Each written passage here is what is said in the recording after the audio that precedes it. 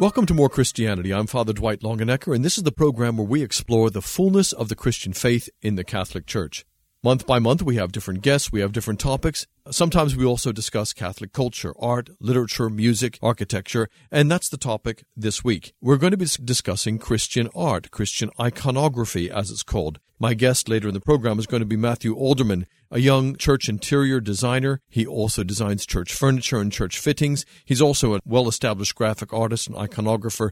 He's studied Catholic architecture and Catholic art across the world, and he'll be speaking to us knowledgeably about that. But first of all, I want to explore with you the whole question of whether Catholics can have images or not, whether Christians can have images or not. This is the question of whether we should be able to have statues, have paintings, have art, or whether that breaks actually this commandment in which the Lord says, you shall have no other gods but me. And in the non-Catholic version, the second commandment is, you shall not make to yourself any graven image. There are some Christians, of course, who say to make statues, to have carvings, breaks one of the 10 commandments. You shall not have any graven image, and therefore the Lord will punish you for having such things in your churches. This is a debate which is called the iconoclasm debate. That's because it comes from the word icon, which is the Greek word for image.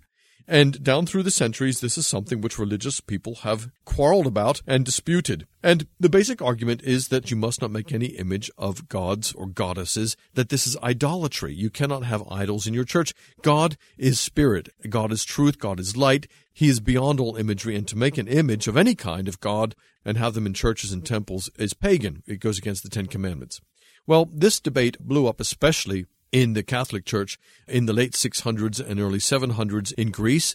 It was called the iconoclasm controversy. That's where the Byzantine Emperor Leo, fueled by crowds who were against images, began to break all of the statues and the imagery and destroy all of the Catholic imagery, saying that you weren't allowed to have this in the Christian faith. The Western Christians based in Rome disputed this and came back and said, no, you can have images. The theologians came back, especially John of Damascus, and said, we don't actually worship these images. We worship the Creator that is behind the images. Also, the argument came forward that because the Creator himself took human form and took the image of a human, that it was possible, therefore, to make images. This is a very interesting theological argument which said that, quoting St. Paul, that Jesus Christ is the image of the unseen God. And actually, because the New Testament's in Greek, uses the word icon. So Jesus Christ is the icon of the unseen God. Therefore, it became established and it became permitted to make icons or to make images in our worship.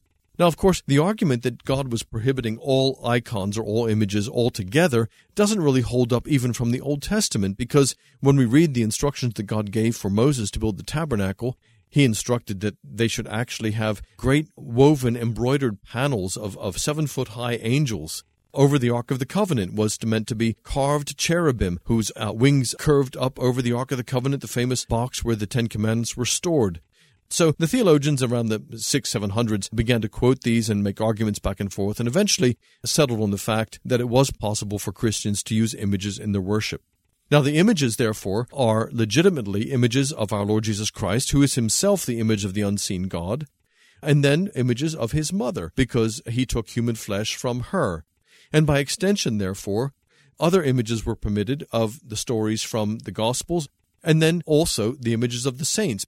Therefore, Catholics embrace imagery, statuary, carvings, icons, paintings, because it's through these particular images that we look to the image of the unseen God, which is Jesus Christ, who reveals to us God himself. We're not worshiping the images. We're worshiping and adoring Jesus Christ, God the Father, and by extension, the saints through whom he has done his work. Now, the other aspect of using Catholic art is very important because it also reminds us that we are physical beings. We have bodies. We have faces. We use things. We use things in the sacraments. We use oil, water, bread, wine. We have beautiful things and we have practical things and we have real physical things in our worship because God made us in the physical world with physical bodies. And the tendency to get away from the physical in worship tends to take us in the direction of a kind of Gnosticism, or the kind of belief that the physical doesn't matter, the physical is unreal, what really matters is the spiritual realm. Catholics come back and say, no, God made us with real bodies, and God made us in a real world and a physical world. Therefore, we can use all of these physical means for worship, and we can use all these physical means to get in touch with the Lord, who himself took on physical form by taking flesh of the Blessed Virgin Mary. In just a moment, I'm going to talk to Matthew Alderman, a young church furniture designer. This is Father Dwight Longenecker, and you're listening to More Christianity, the program where we draw together and explore the fullness of the Christian faith in the Catholic Church.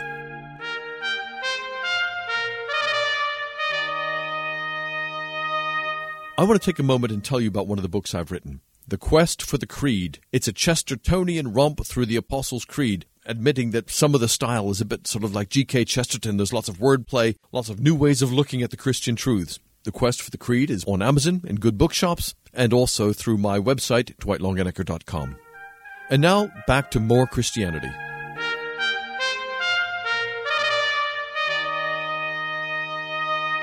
Welcome back to More Christianity. I'm Father Dwight Longenecker, and we're talking today about Catholic art. And my guest in this segment of the program is a young church furniture designer, iconographer, and student of architecture, Matthew Alderman. Matthew, welcome to More Christianity. Thank you, Father. Thank you for having me here. In the first part of the program, Matthew, we were discussing the reasoning behind Catholic art, behind Christian art, saying that it's possible to have Catholic sculpture, Catholic icons, Catholic art, because Jesus himself is the image of the unseen God, that the invisible God, the God who is spirit and truth, actually took human form and took human flesh of the Blessed Virgin Mary. And because of this historical fact, we can therefore make images of him who is the image of God. This all fits together for you too, doesn't it, as a Catholic artist? Very much so. It's something that I think is central to my work as an artist, as someone who creates work for the sacred liturgy, is the idea that the redemption, Christ's work on the cross, Christ becoming a man, has transformed matter. The sacraments, for example, matter is used to convey grace. I'm not entirely sure of the theological terminology there, but it becomes meaningful, it becomes potential of conveying significance, and God is no longer something that can be conveyed in diagrams. God is a person. God has a face. The force has a face, if you like. So, yeah. and because that's true, and God takes human form, we can therefore manipulate the material world and make things. To use J.R.R. Tolkien's term, when we make things, we become sub-creators. In other words, God himself is the creator. We're created in his image, and so part of that means that we're naturally creative. We need to be making things which are real and which have meaning. And this brings us to the subject of Catholic art. So, Matthew, you're a recent graduate of Notre Dame Architecture School. You've been traveling around the world, and already you're gaining a reputation for your excellent artwork and your creative designs for churches, which are done with an eye to the modern needs of worship, but also with a great eye to tradition, with bringing the traditions from the past into the present in a way which can be used in a very positive way liturgically and a way that's accessible for modern people. So what I'd like to ask you, therefore, what about modern art? Can modern art connect with sacred art? Can modern art be used in any way in Catholic art? I've always said when asked for that question that it is possible to baptize modern art, but it must have a very firm purpose of amendment, so to speak. And I'd like to make a distinction here. There is modern art. I consider anything done now is modern or contemporary. I mean, I may be working in the most traditional styles, but I am living today. I am taking in influences from both the past and the present. I am not engaging in an exercise of sort of historical reconstructionism. Right. However, there's modernistic art, which is already almost become a thing of a historical period. And that really goes back to the early 20th century, the idea that the artist has to cut himself off from the past, from learning from the past, and from any sort of meaningful dialogue with a larger Western tradition. It becomes very self-contained and very self-absorbed. So when you talk about modernistic art, we're talking about abstract art. Paintings with big dribbles of paint all over them, or great big blocks of color, stuff which is cubistic or just has lots of zigzag designs and stuff. Is that what you're talking about when you talk about modernistic art? That's one form of it, certainly. It could be that. It could be something that's very abstract. I suppose you could include surrealism in there, but I think that's probably has something else inside. But it is something that is very much about self-expression, an abstraction, and less of an interest in conveying meaning using a symbolic language or iconography which is intelligible to more than one person. The artist might have his own set of private symbols, but they're not going to make any sense to anyone. Right. Now, thinking of two particular modern artists, there's Salvador Dali, who in his later years especially, I believe, returned to the practice of his Catholic faith.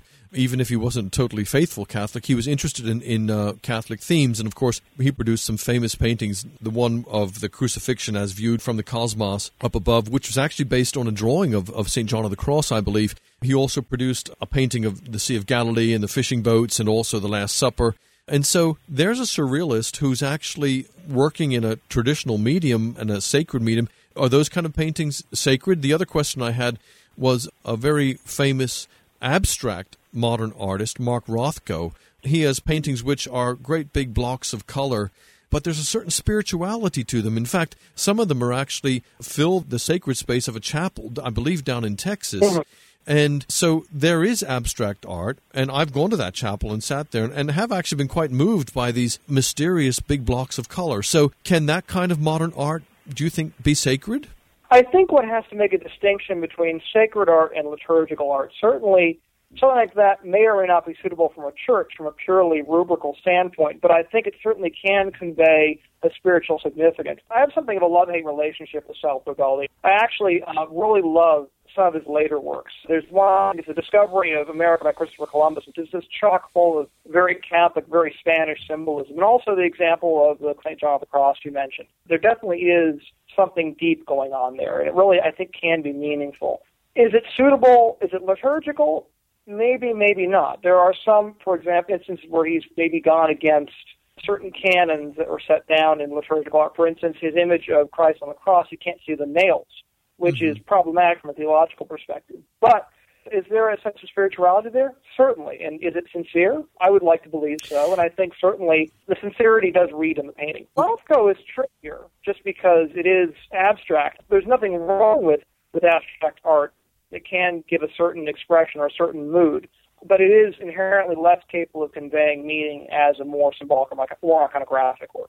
Okay, so you would say that some abstract art can carry with it spiritual feelings, if you like, or a spiritual expression, but it can't really be used in church. It's not liturgical art. Likewise, there are certain paintings which might deal with religious subjects and which might have a devotional value, but again, this is distinct or different from the sort of art we would actually put into a church, and that's what you're calling liturgical art. Okay. So if we're talking about liturgical art as distinct from this other category of what we might call spiritual art or devotional art or even Christian art in a big category, liturgical art is a more confined and a smaller category, therefore. This is very interesting because we're talking about the whole range of Christian art. Listeners need to understand that there's different categories of this and different rules, therefore, and different requirements for each one. This is Father Dwight Longenecker. You're listening to More Christianity. And this is the program where we explore the fullness of the Christian faith in the Catholic Church. My guest today is Matthew Alderman, a graduate of Notre Dame Architecture School. He's becoming a well-known church furniture designer. He does interior church designs. He is very active working with various noted architects in developing designs of new church. And as it happens, is working, aren't you, Matthew, on the new designs of Our Lady of the Rosary Church in Greenville, South Carolina? That is true. I very much enjoy the opportunity to work with your design team, working with some of the furnishings and interior concepts. It's a beautiful design, and I'm glad to be a part of it. And we're glad that you're part of it. And let's go back to liturgical art. Liturgical art, therefore, is the kind of art which we would actually put into our churches for the use of the faithful for their worship. Now, this is where it gets a little bit controversial, and as an artist, I'm really interested in your viewpoint. As a pastor, I get these catalogs from the church supply companies, and they're full of everything that you could possibly need in churches, from candles to chasubles. And, you page through, and there are the pages of all the Catholic art, statues after statues of all different sizes, and they're mass-produced, and of all the favorite saints, and then you can get these beautiful hand-carved ones from Italy, which are full life-size and cost, tens of thousands of dollars. They, too, though, are mass-produced. Some of them are beautiful to look at and beautifully produced. Others, I have to admit, you kind of look at them and go, oh, my goodness, this is really tacky. Can't we do something more worthy? So my question to you as a designer, what do you do about all this? What do you do about churches where they take the cheap option? That's a very good question. There's a range there, certainly. I'll admit that there are some good mass-produced statues out there, and there's some that are quite horrid, really. And I have several friends who actually make sculptures for a living, and they despair that often the sculpture budget or the religious art budget is the last thing that gets included when designing a project. It's an afterthought. Obviously, of course, there are some parishes that are not going to be able to afford everything hand-carved, everything custom, everything original. At least setting aside something of an art budget is certainly a start. The other thing is also understanding not everything is going to get furnished at once. Don't rush the last minute just because you have a couple of empty niches to fill them with some horrible plaster statues. Let's say that we want to get a new statue of St. Therese of Lisieux, the little flower, and we want one that's 5 foot tall, and we're shopping around. Oh, there's one that's been made out of molded plaster, and someone has spray painted it, and it's available for $600, we'll say. Oh, and over here's one which is hand-carved and painted by hand and decorated with gold leaf. It costs $10,000. Why shouldn't we just buy the cheaper one? I'll start with the pragmatic answer. In 10 or 15 years, it's going to show its age. And also, the other thing is that you can tell the difference between a hand-carved statue and one that's been essentially mass-produced. It just looks bad. It smacks of a sort of stopgap approach to religious art. And I think on a more spiritual level, when you're looking at that, you're thinking, you think to yourself, well, are we really doing our best for God? And especially to think about the people who come to church, they're of all ages, all class backgrounds. Not all of them can go back to their comfy homes. The beauty of the church is for them, it's for everyone. And so I think in some ways it's a matter of respect to God, and it's a matter of respect to the parishioners as well. Isn't there an element also in which the hand-carved piece of art, there's a sense of reality to it and depth in which the artist has actually used his hands and his time to actually carve this natural piece of wood or stone to create this image? There's a kind of imperceptible and yet tangible depth to it all, which a mass-produced, popped out of a mold statue doesn't have. Or am I just being kind of romantic and nostalgic about all that?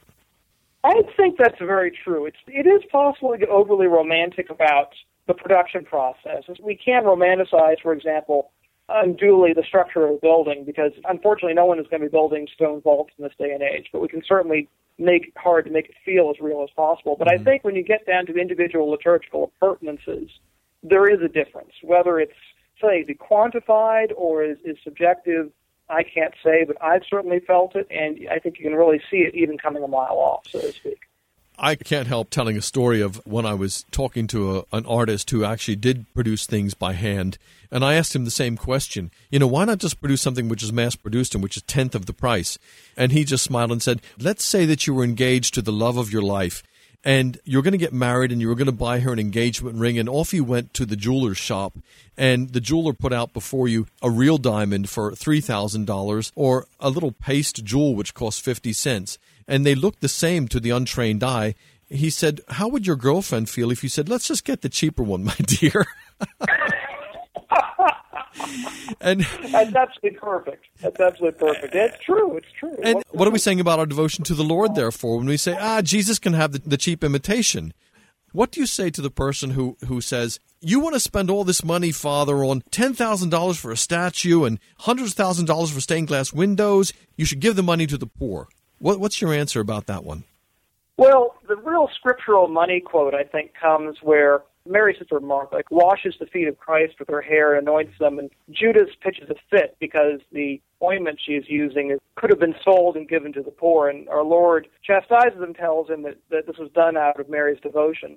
The fact that it's Judas, the guy who was in charge of the apostles' pocketbook, speaking up about that and saying those exact same words is very telling.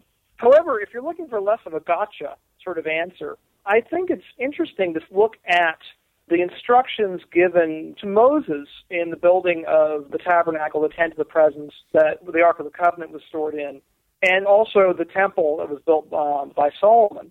In the Old Testament, there's all these descriptions of gold and images of palm branches carved in the wall and a very rich symbolic program. And you think to yourself, this all predates Christ's coming. So if we were able to make that amount of beauty for God's dwelling place on earth, which only was in the temple at the time, how much more is that the truth when now God, as the Blessed Sacrament, resides in every Catholic church in Christendom? Every church is now, in some ways, as glorious and as significant as the temple in Jerusalem was. You're listening to More Christianity. This is Father Dwight Longenecker. We explore the fullness of the Christian faith in the Catholic Church on this program. Matthew, the other question I had for you is this. When we talk about Catholic art, an icon or a statue, again, a statue of St. Therese of Lisieux, it has to somehow portray her as a real person, a young woman who died at the age of 24. In fact, it has to have an element of portraiture to it as well, because we know what she looked like. We had photographs of her. On the other hand, the sacred art has to convey something supernatural, that she's a grace-filled person, that she has achieved perfection by God's grace, that she somehow transcends and is greater than her natural condition. How does an artist attempt to do that, and what are the problems? Fortunately, in our Western tradition, there's a certain degree, mind you, of artistic freedom. We're not as locked into certain canons as, say, the Byzantine churches are. And their traditions are, of course, I think, equally legitimate, but they're of their own, connected with their liturgy. In our case, I think it's striking a balance between excessive realism and excessive stylization. Obviously, I think some of the best models of that, I think, come in the late Middle Ages and the early Renaissance. People like Fra Angelico, a man who is, in fact, almost a saint, or some of the other early Florentine masters, or even, for example, Jan van Eyck. There is this understanding that we're trying to portray some degree of the realism of the world, but at the same time, that sense of the transcendent, of heavenly glory, has not been lost. For example, the statue of St. Peter has to follow certain canons. We may not know quite as much about his appearance as, say, St. Therese, but there are certain iconographic traditions. He's usually shown with the short white beard and I think a little more hair than maybe St. Paul does.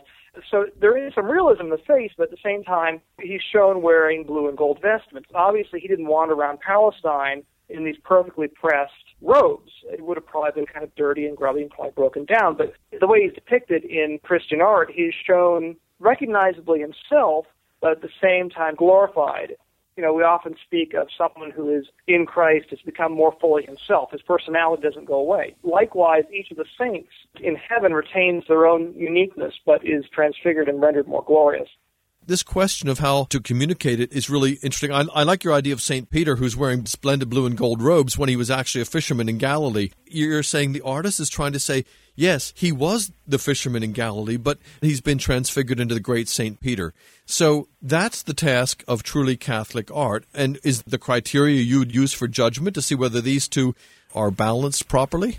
A lot of it also depends on the context of the work, too. I mean, for instance, you're talking about facial features. That's very interesting. And I think there's a glorious specificity in Catholic art. We have room for diversity, but it's handled in a different way. Rather than sort of melting everything down, look at Our Lady of Guadalupe, who is undoubtedly Aztec and Mexican air features, or, an English Madonna who is very clearly, blonde and blue-eyed. They certainly don't lose their sense of being connected with a place or particular people, but at the same time, once again, they're very transcendent. There's not this sort of, let's take this particular feature from this particular group of people, which results in kind of a creepy figure. So I think a lot of it also comes down to who is going to be using this to pray with. One of the things I've discovered also in becoming a Catholic is how very often my affection or my attraction or my love of a particular image, especially a devotional image, begins to transcend and overcome my particular matters of taste. If you're not careful, you can have all of your own devotional life determined by what really secularists are calling good taste. Good taste is determined by, these are the paintings and the sculptures we have decided are the best because we put them in our art history books and we put them in our galleries, and these are therefore the ones you should like the best. Well, there's one way in which you can appreciate it as art, and great art, but on the other hand, there is a natural human affection which I find takes place, which I'm rather delighted by or rather pleased with. For instance, I'm very fond now of a very ordinary image of the Infant of Prague, an image of the baby Jesus dressed in all these robes, which quite honestly sometimes are a little bit outlandish. But I can see past all of that. I'm supposed to pray through this icon and see that it means more than the actual image itself. This is the master of all things, the creator of all things, who humbles himself to be born of the Blessed Virgin Mary. So there's also this balance, isn't there, Matthew, between what my heart says in my love for the Lord, what my heart says in worship, being part of the great Catholic tradition, and what my head says about matters of taste and matters of what's better or worse in those terms. Oh, undoubtedly, I think. And it is something that I sometimes have to fight. Is like when I am in a church, sometimes the beauty of it can aid in my prayer. Sometimes it can be a distraction if I start thinking about it from an art historical perspective. And if it's a particularly ugly church, that can also be distracting as well. But at the same time, it is important to get back to what is the meaning of this image? What is trying to be said to us, like you're saying about the Infant of Prague? Same way, I have a great fondness for statues of the Virgin Mary that have been dressed in beautiful robes, and that can seem, to a snide person coming from a secular perspective, it seem kind of childish or childlike, but at the same time, this is an image which speaks of the glory of Mary, that people want to be able to give gifts to Our Lady through it, through the vesture, through the various ex votos and so forth. Sometimes one has to sort of take off one's critic's hat, so to speak. I've been talking to Matthew Alderman, a Notre Dame grad and an increasingly well-known church artist and church interior designer. You can visit his website at matthewalderman.com. Get in touch with him. If you're redesigning a church, if you're renovating a church, if you're trying to do the interiors and the design of a new church, he's a great artist. Get in touch with him at matthewalderman.com. I want to just draw things to a close by saying something I'm sure you'll agree with, that all of the art, all of the architecture, all of the statuary, the imagery, if it draws its attention to itself, either because it's very, very excellent or even because it's very, very awful, in a way it misses the point, because all of the art in our churches is there to give glory to God. It's there to direct our attention to Him. It's there to draw us into His beauty and to worship Him in the beauty of holiness. That's what it's for. And in that respect, it has a subordinate purpose. It's there for something greater than itself. And that in itself is a lesson to each one of us, that we are God's workmanship, as St. Paul says. We are His works of art, that He has made us to give Him the glory. He's made us also to live for something greater than ourselves. My guest today is Matthew Alderman. I'm Father Dwight Longenecker, and you've been listening to More Christianity. Matthew, thank you for joining us. Thank you, Father. It's been a pleasure. More Christianity explores the fullness of the Christian faith in the Catholic Church and comes to you from the WCKI studios in upstate South Carolina. Tune in every week for Father Dwight Longenecker's perspectives on Catholic culture, social issues, saints, converts, and the supernatural aspects of the Catholic faith. For more about Father Longenecker's work, his website is dwightlongenecker.com. Why not connect with Father Longenecker every day through his popular blog, Standing on My Head? Why the weird title? Because G.K. Chesterton said, a scene is most often more clearly seen when it is seen upside down. In Standing on My Head, Father Longenecker writes on current issues, blogs about the faith, and entertains with his wacky alter egos, inspiring us to stand firm in our Catholic faith, a faith which stands the world on its head.